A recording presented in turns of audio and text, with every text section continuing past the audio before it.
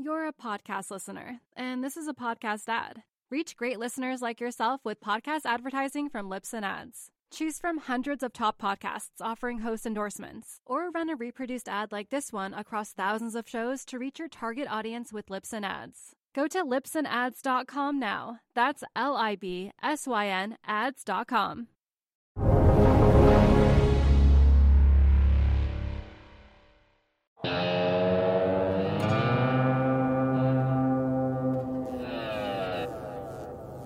It's Monday, August 31st, 2020, just after market close in New York. This is the Real Vision Daily Briefing. I'm Ash Bennington in New York, joined shortly by Jack Farley with an unscripted introduction. Welcome, Jack. This is your first time unscripted on RVDB. Yeah, it's good to be here. So, Jack, what are you looking at today? Well, I was reading an interesting article in the FT today that did an analysis of air traffic volumes and how they've recovered throughout the crisis. If you look at a country like China, they have higher volumes now, meaning they're sending more flights than they were in the beginning of January, whereas a country like Sweden or a country of the US are barely above 50%. So that's the absolute picture. But what I noticed, and if you see on the chart, even though the rebound in domestic flights has been a little bit present, international flights have really lagged behind. And that, for me, is raising questions about deglobalization and such that. So that's something that's on my mind. Interesting. You know, the FT called it the worst crisis the airline industry has faced in 100 years. Yes, and yet American Airlines is still solvent. But in 2013, it wasn't. So here we are. Yeah. So let's shift gears. Jay Pulaski coming up with Ed Harrison. Last time he was on RVDB, he was really bullish. Yes, well, it was quite interesting. You know, talk of globalization. Jay Pulaski has some really interesting thoughts about what the world is going to look like going forward. He projects something of a American trade bloc wherein most goods are manufactured within that bloc and we're not dependent on China. So I found it a really interesting interview. And then, yeah, as you said, the last time Jay Pulaski was on, he was on RVDB with you. And he has expressed some pretty bold, bullish calls. And, you know, he got some criticism, not some criticism, but some judgment in the comments saying, are you so sure, you know, in 3 months, the S&P is going to be at 200. Well, you know, the S&P now is at 3,500. So I'd say when Jay Pulaski comes on tomorrow with Ed, it'll be a triumphant bull returning to Real Vision. Yeah, I'm looking forward to seeing that. I seem to recall the question I asked him was, are you long for cyclical, structural, or frictional reasons, something to that effect? And he said, yes. Yes. Well, I was just watching his interview now, and he is an extremely bullish fellow. And if you ask him, are you bullish on this? He's like, yes, but I'm just not as bullish as I am on all these other things. So very interesting interview. So, Jack, I noticed you wrote a piece for our new blog about long vol trades. You were corresponding with Jason Buck. Yes. Well, Jason's an interesting fellow. He's a volatility trader who you actually put me in touch with through Hari Krishnan. And he's run sort of a fund of funds for long volatility with exposure to retail clients. And so what I noticed, I think last Wednesday, was that the S&P had a huge move and that the VIX was moving with it. And I said, this is strange. This isn't supposed to happen, right? Because it's supposed to be the stair up, elevator down. You know, when stocks, they glide up and then they go down. You know, that is why there is such a thing as put skew. If you look at the skew, that's why puts are more expensive than calls, because when they go down a lot. And when they go up, they tend to inch up. But I think what we had over the past week or 1 week to 2 weeks is a true market melt up that we haven't seen in some time. So I'm looking at the correlation between the S&P and the VIX. And normally that correlation is negative. When the S&P goes up, the VIX goes down. When it goes down, when the S&P goes down, the VIX spikes. So that correlation hasn't gone positive since June 2019. And then in the NASDAQ as well, that hasn't gone positive since October 2018. And it makes me think of an interview that Jason did with a guy named Bastian Balesta, who is a deep value volatility trader, who he actually goes long or short on the VIX and the S&P. So I'm sure that he's had a good couple of weeks. Yeah, we covered this on Ahead of the Curve. There are 3 great interviews that Jason Buck did. Highly recommend it. Final question for you, Jack. You're a lot closer to college than I am. What's going on at America's universities? I know you were looking through at this issue. Yeah, colleges, it's interesting. They start early in the South. The University of Alabama, they planned for face-to-face instruction. They've actually had positive tests for over 1,200 people in just 1 week. So it'll be interesting to see that going forward. Northeastern, they had to send warnings. There was some, a party on Instagram that people were talking about. They had to go as far as threaten to rescind admissions on that. So definitely interesting to keep an eye on that going forward. Truly uncharted waters. Jack, thanks for joining us unscripted in the intro segment. My pleasure, Ash. Normally I write a script and I read it from a teleprompter. So it's great to be here with you in the big leagues. Not buying it, Jack, but thanks for saying so. Now on to the next segment where I'm joined by Ed Harrison. You're a podcast listener, and this is a podcast ad. Reach great listeners like yourself with podcast advertising from Libsyn Ads. Choose from hundreds of top podcasts offering host endorsements, or run a reproduced ad like this one across thousands of shows to reach your target audience with Libsyn Ads. Go to libsynads.com now. That's LIBSYN ads.com. Welcome back, Ed. Yeah, thank you, Ash. It's good to be back on Monday. Good to be back on a Monday. How was your weekend? Very good. Very relaxing, I must say. And actually, it's funny you would say that because you know that I'm thinking about soccer, right? And every time we have an opportunity, I want to introduce soccer. El Clasico, Rakitic. I sent you that tweet earlier, or about how the El Clasico, how he scored more goals than Cruz or any other player on Real Madrid other than like Ronaldo. This is the match between Barcelona and Madrid. Is that what El Clasico means? Yeah. And see, it was funny. You were saying, I don't even know what El Clasico is. So every day we'll give you a little bit more info, get you into, and people in the comments, please, school this guy, man. You are actually provoking our audience to mock my lack of knowledge of soccer. No, to give you more details, to give you more institutional knowledge of a game that you should be following. Listen, I Googled El Clasico. That was my first step. But, actually, over the weekend, I started watching a show on, I think it's Apple TV Plus, called Ted Lasso. Do you know what this show is about? No. Oh, it's brilliant. It's basically about this Division II football coach who moves to London to coach a football team.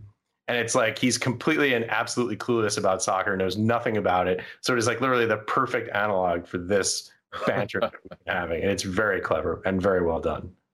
Well, to move it to what you and I are thinking about at the close, we're thinking about markets and the fact that we had a fairly decent day on the close of a great month because of Apple and Tesla splitting their shares today.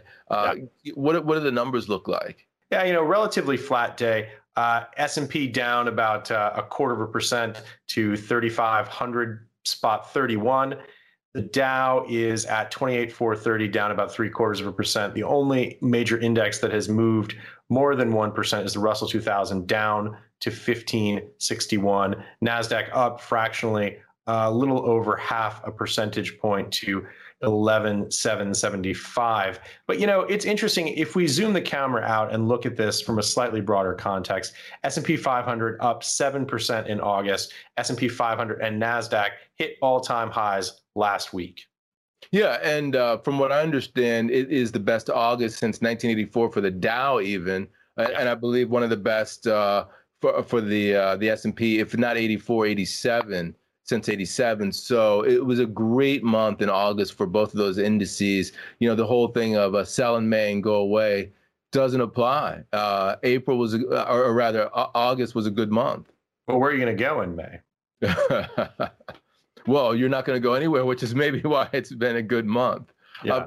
It begs a question about a larger discussion as to how do we frame this. And, I was telling you, I really wanted to do a deep dive into how we frame this dichotomy between the real economy and the financial economy, because while this is going on, we still have a slowdown in retail sales. We have lackluster data that's coming out with regard to initial jobless claims, et cetera, in the United States. So how do we frame the big picture of uncertainty, a potential slowdown in the real economy, but gangbusters revival in the financial economy? Yeah, I know. Everyone grab your beers. I read Credit Write-Downs today, and you were talking about some of the deeper structural causes of these issues, things like the Phillips curve, the employment situation, how the Fed thinks about their dual mandate, employment versus price stability. What are your thoughts on that now? Yeah, so I kind of wanted to finish the conversation that we had within this whole framing. And the vehicle that I want to use is Hyman Minsky. He has this two-price system model. And because I don't have my computer open here, I'm looking at my phone to look at it. And there are two price systems in the world in his framing. One is the price system for goods and services, which he calls a price plus markup system. That is I have a cost, and then I mark that cost up, and then that's the price that you get when you buy my goods or services. So cost plus markup, rather, is what he would call that. Then There's another one, which is a prospective income stream model. That's the asset price model. And really what's going on there is that you're paying for a prospective stream of assets. It's not cost plus markup. It's a totally different price system.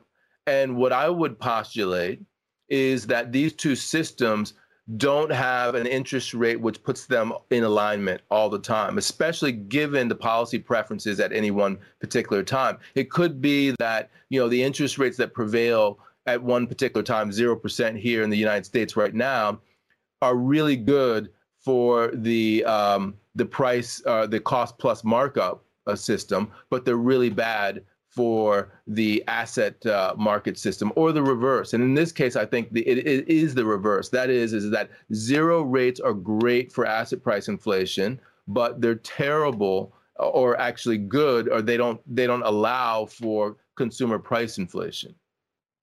Yeah, it certainly seems to be the case. And we were talking about this earlier, and how difficult it is for the Fed to sort of meet all of those needs with a single interest rate, and possibly some implications for fiscal policy.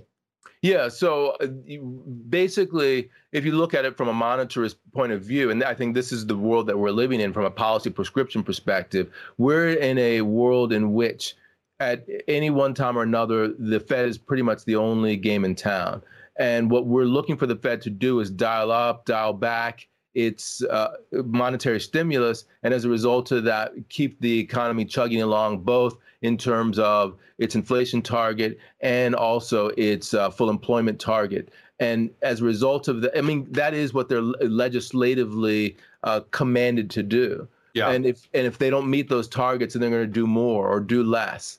And so what ultimately ends up happening is that they fall back on the interest rate lever. And now that the interest rate lever has gone down to 0%, they've gone to the asset purchase lever in order to make that happen. And what you therefore do is you have a situation in which asset prices are responding differently to the mechanism from the Fed than the real economy. And so you have this bifurcation as a result of that.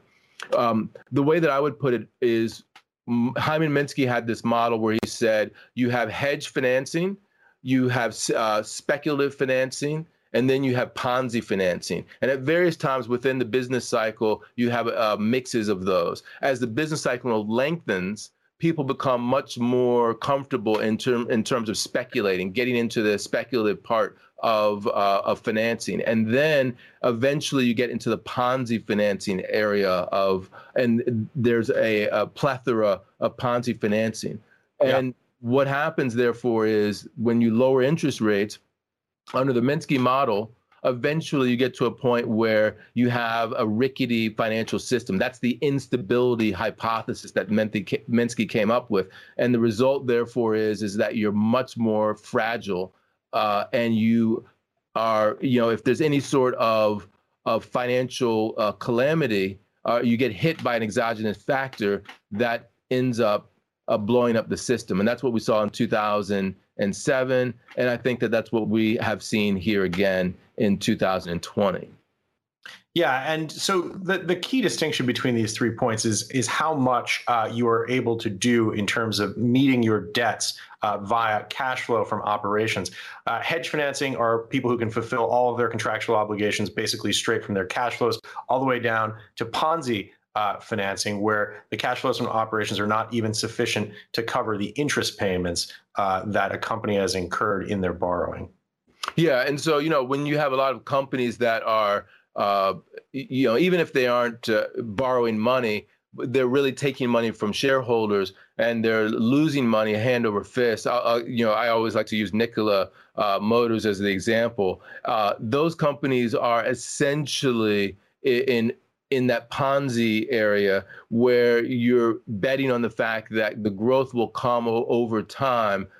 And hopefully no bad things will occur to the company and to the economy in that period of time, and they can grow into their valuation. And the more and more companies that you have like that in aggregate, when you have a financial event, the more likely you are, therefore, to have this Minsky moment that people talk about.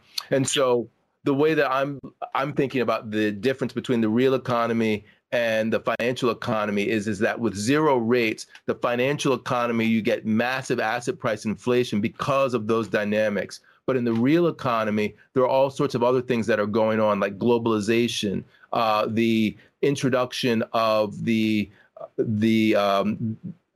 Chinese into the world economy, the fall of the Berlin Wall, and the introduction of a whole mass of Eastern Europeans and others into the global workforce. All of those things are massively deflationary in the cost plus markup system, but do not have that same impact on the asset price system.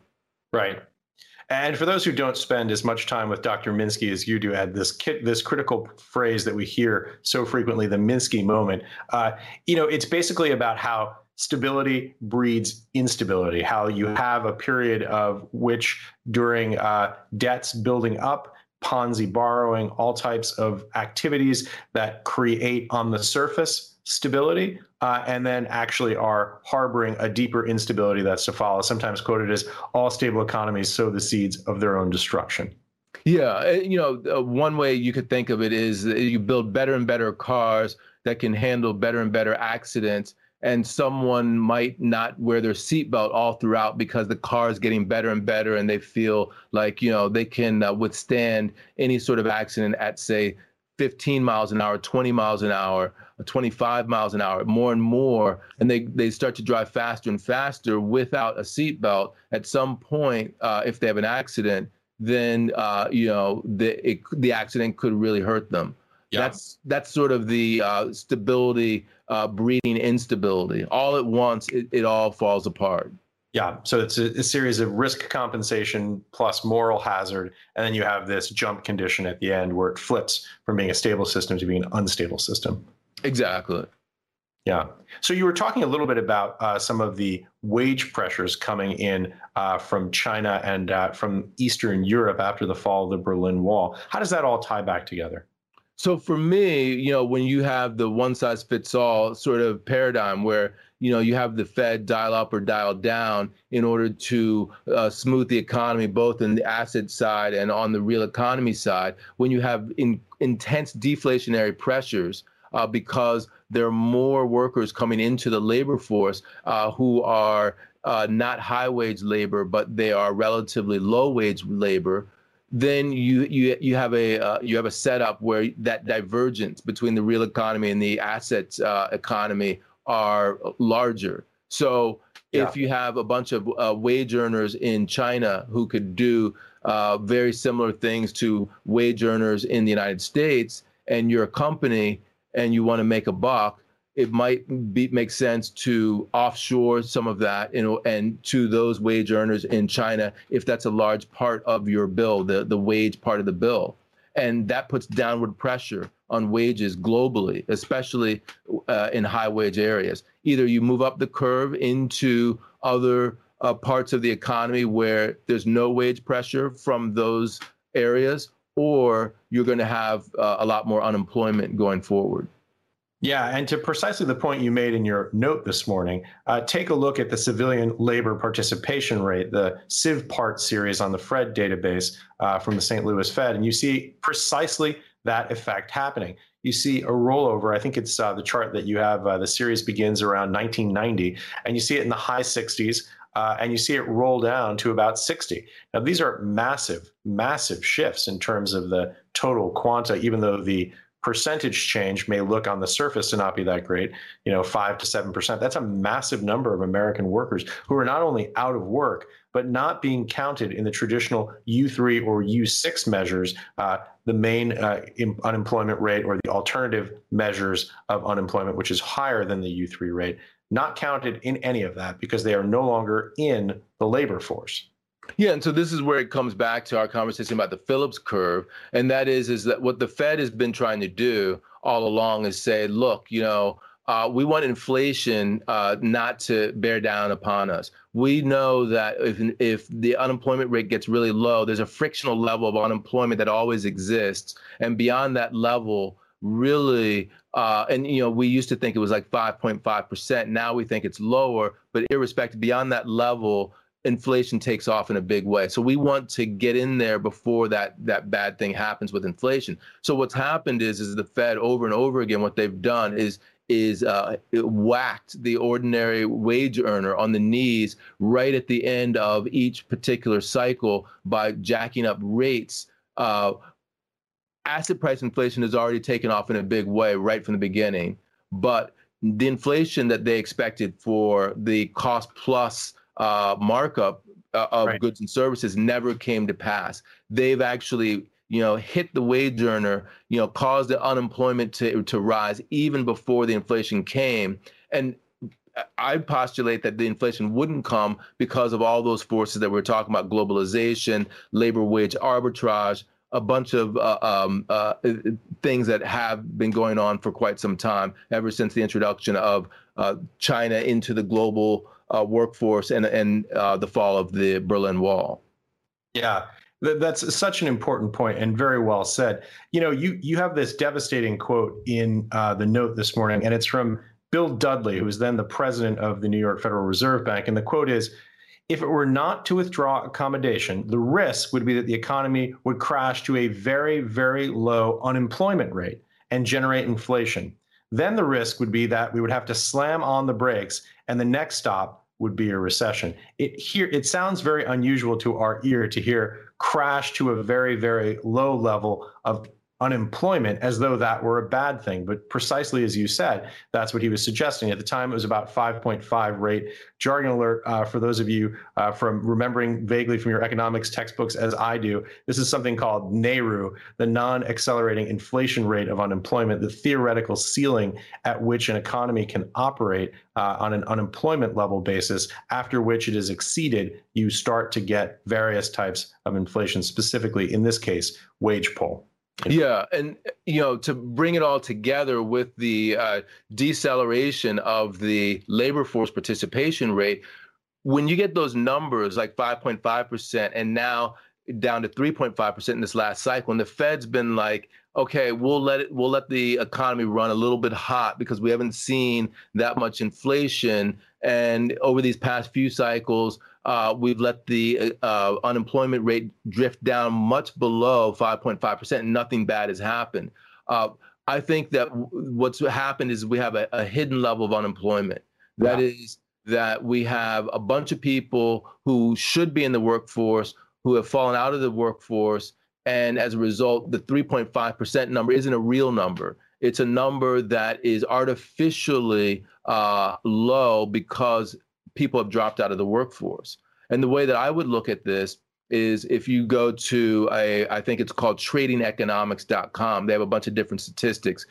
Look at any other country in the world, major country, Italy, Japan, Germany, Spain. Every single one of those countries has a very different labor force participation rate change since the early 2000s. Only in the United States do you see that number going down as dramatically as it has. So something's going on in the United States that's different in terms of a labor force participation that is making us not understand the amount of slack that's in wages. So what's happened, therefore, is that we've taken interest rates down to incredibly low levels, 1% under Greenspan, 0% under Bernanke, 0% again under the new Fed chairman.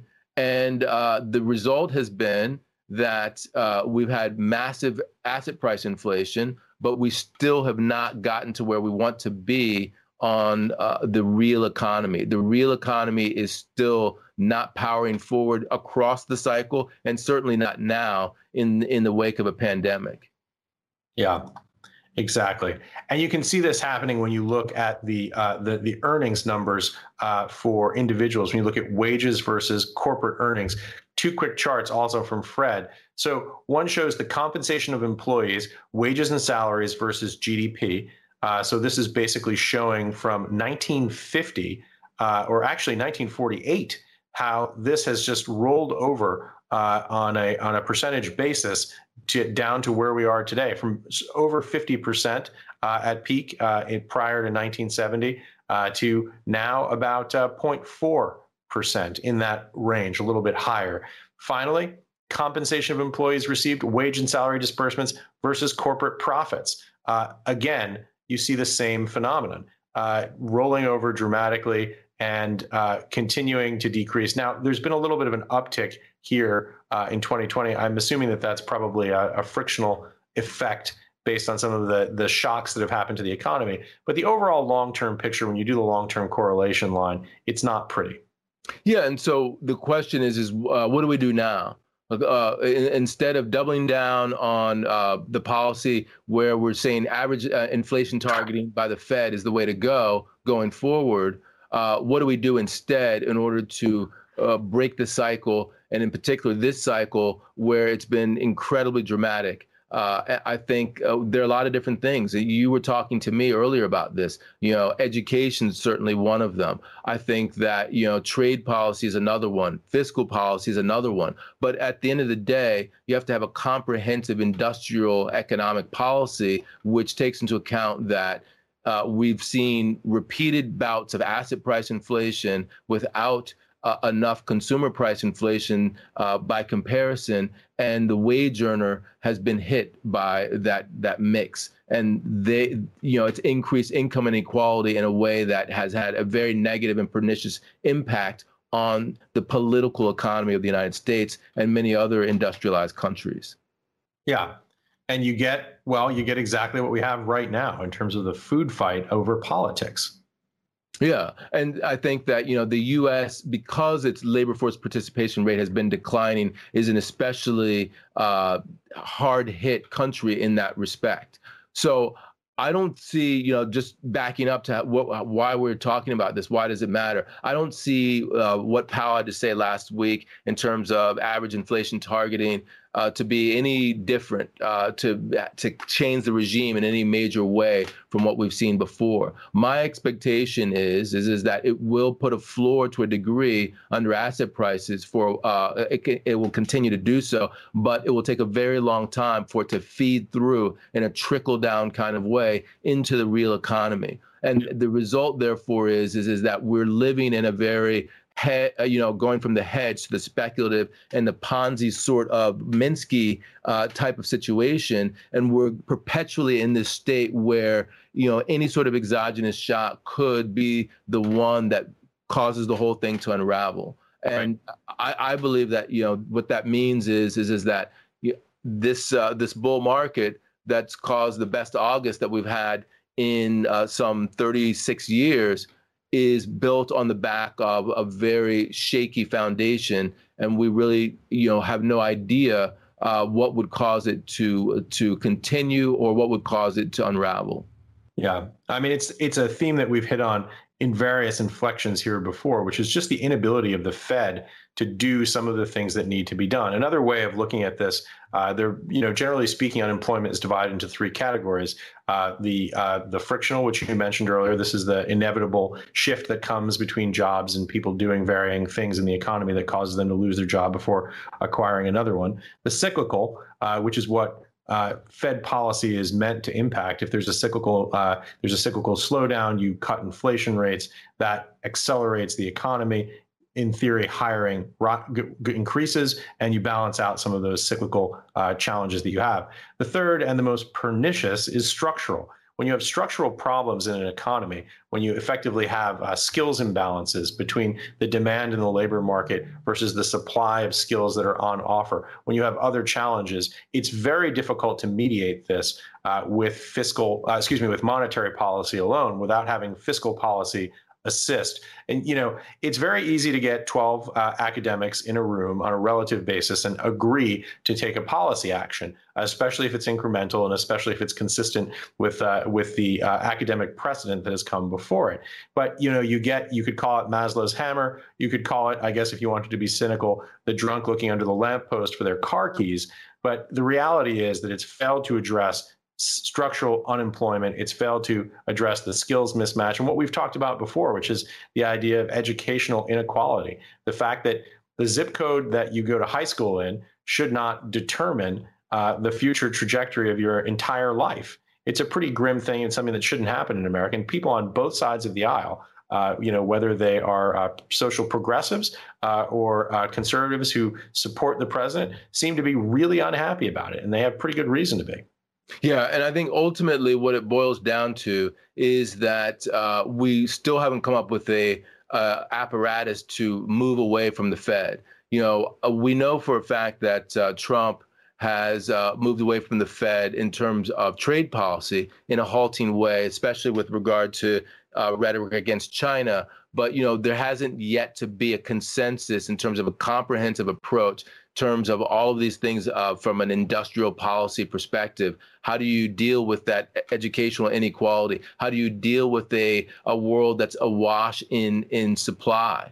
How do you deal with the fact that wage earners are not sharing equally in terms of productivity gains? All of those things have not been dealt with in any comprehensive way, and there's no consensus. And until we get that consensus, we're going to continue to rely on the Fed, and that's going to continue to cause financial fragility and asset price inflation. So I'm not particularly optimistic about the Fed's latest salvo and what that's going to mean in terms of helping this economy grow over the longer term. I think that it's pretty much more of the same. Yeah, it just feels that way, right? It just feels like you draw the trend line. It's just another inevitable step down the same road that we've been heading down, which is not actually solve the problem. So we're not going to come up with any great shakes here in terms of where the market's headed based on this conversation. But I hope at a minimum that it's been somewhat enlightening for people to think about it and a framework to put around why this is happening. Why is there this dichotomy and how it could go further on and what could cause it to break down going forward?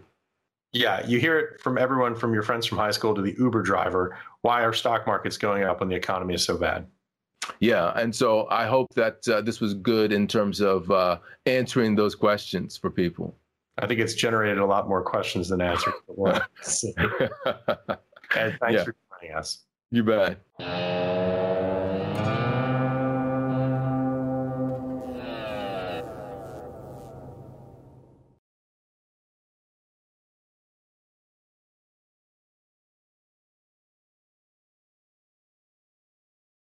You're a podcast listener, and this is a podcast ad. Reach great listeners like yourself with podcast advertising from Libsyn Ads. Choose from hundreds of top podcasts offering host endorsements, or run a reproduced ad like this one across thousands of shows to reach your target audience with Libsyn Ads. Go to libsynads.com now. That's LIBSYN ads.com.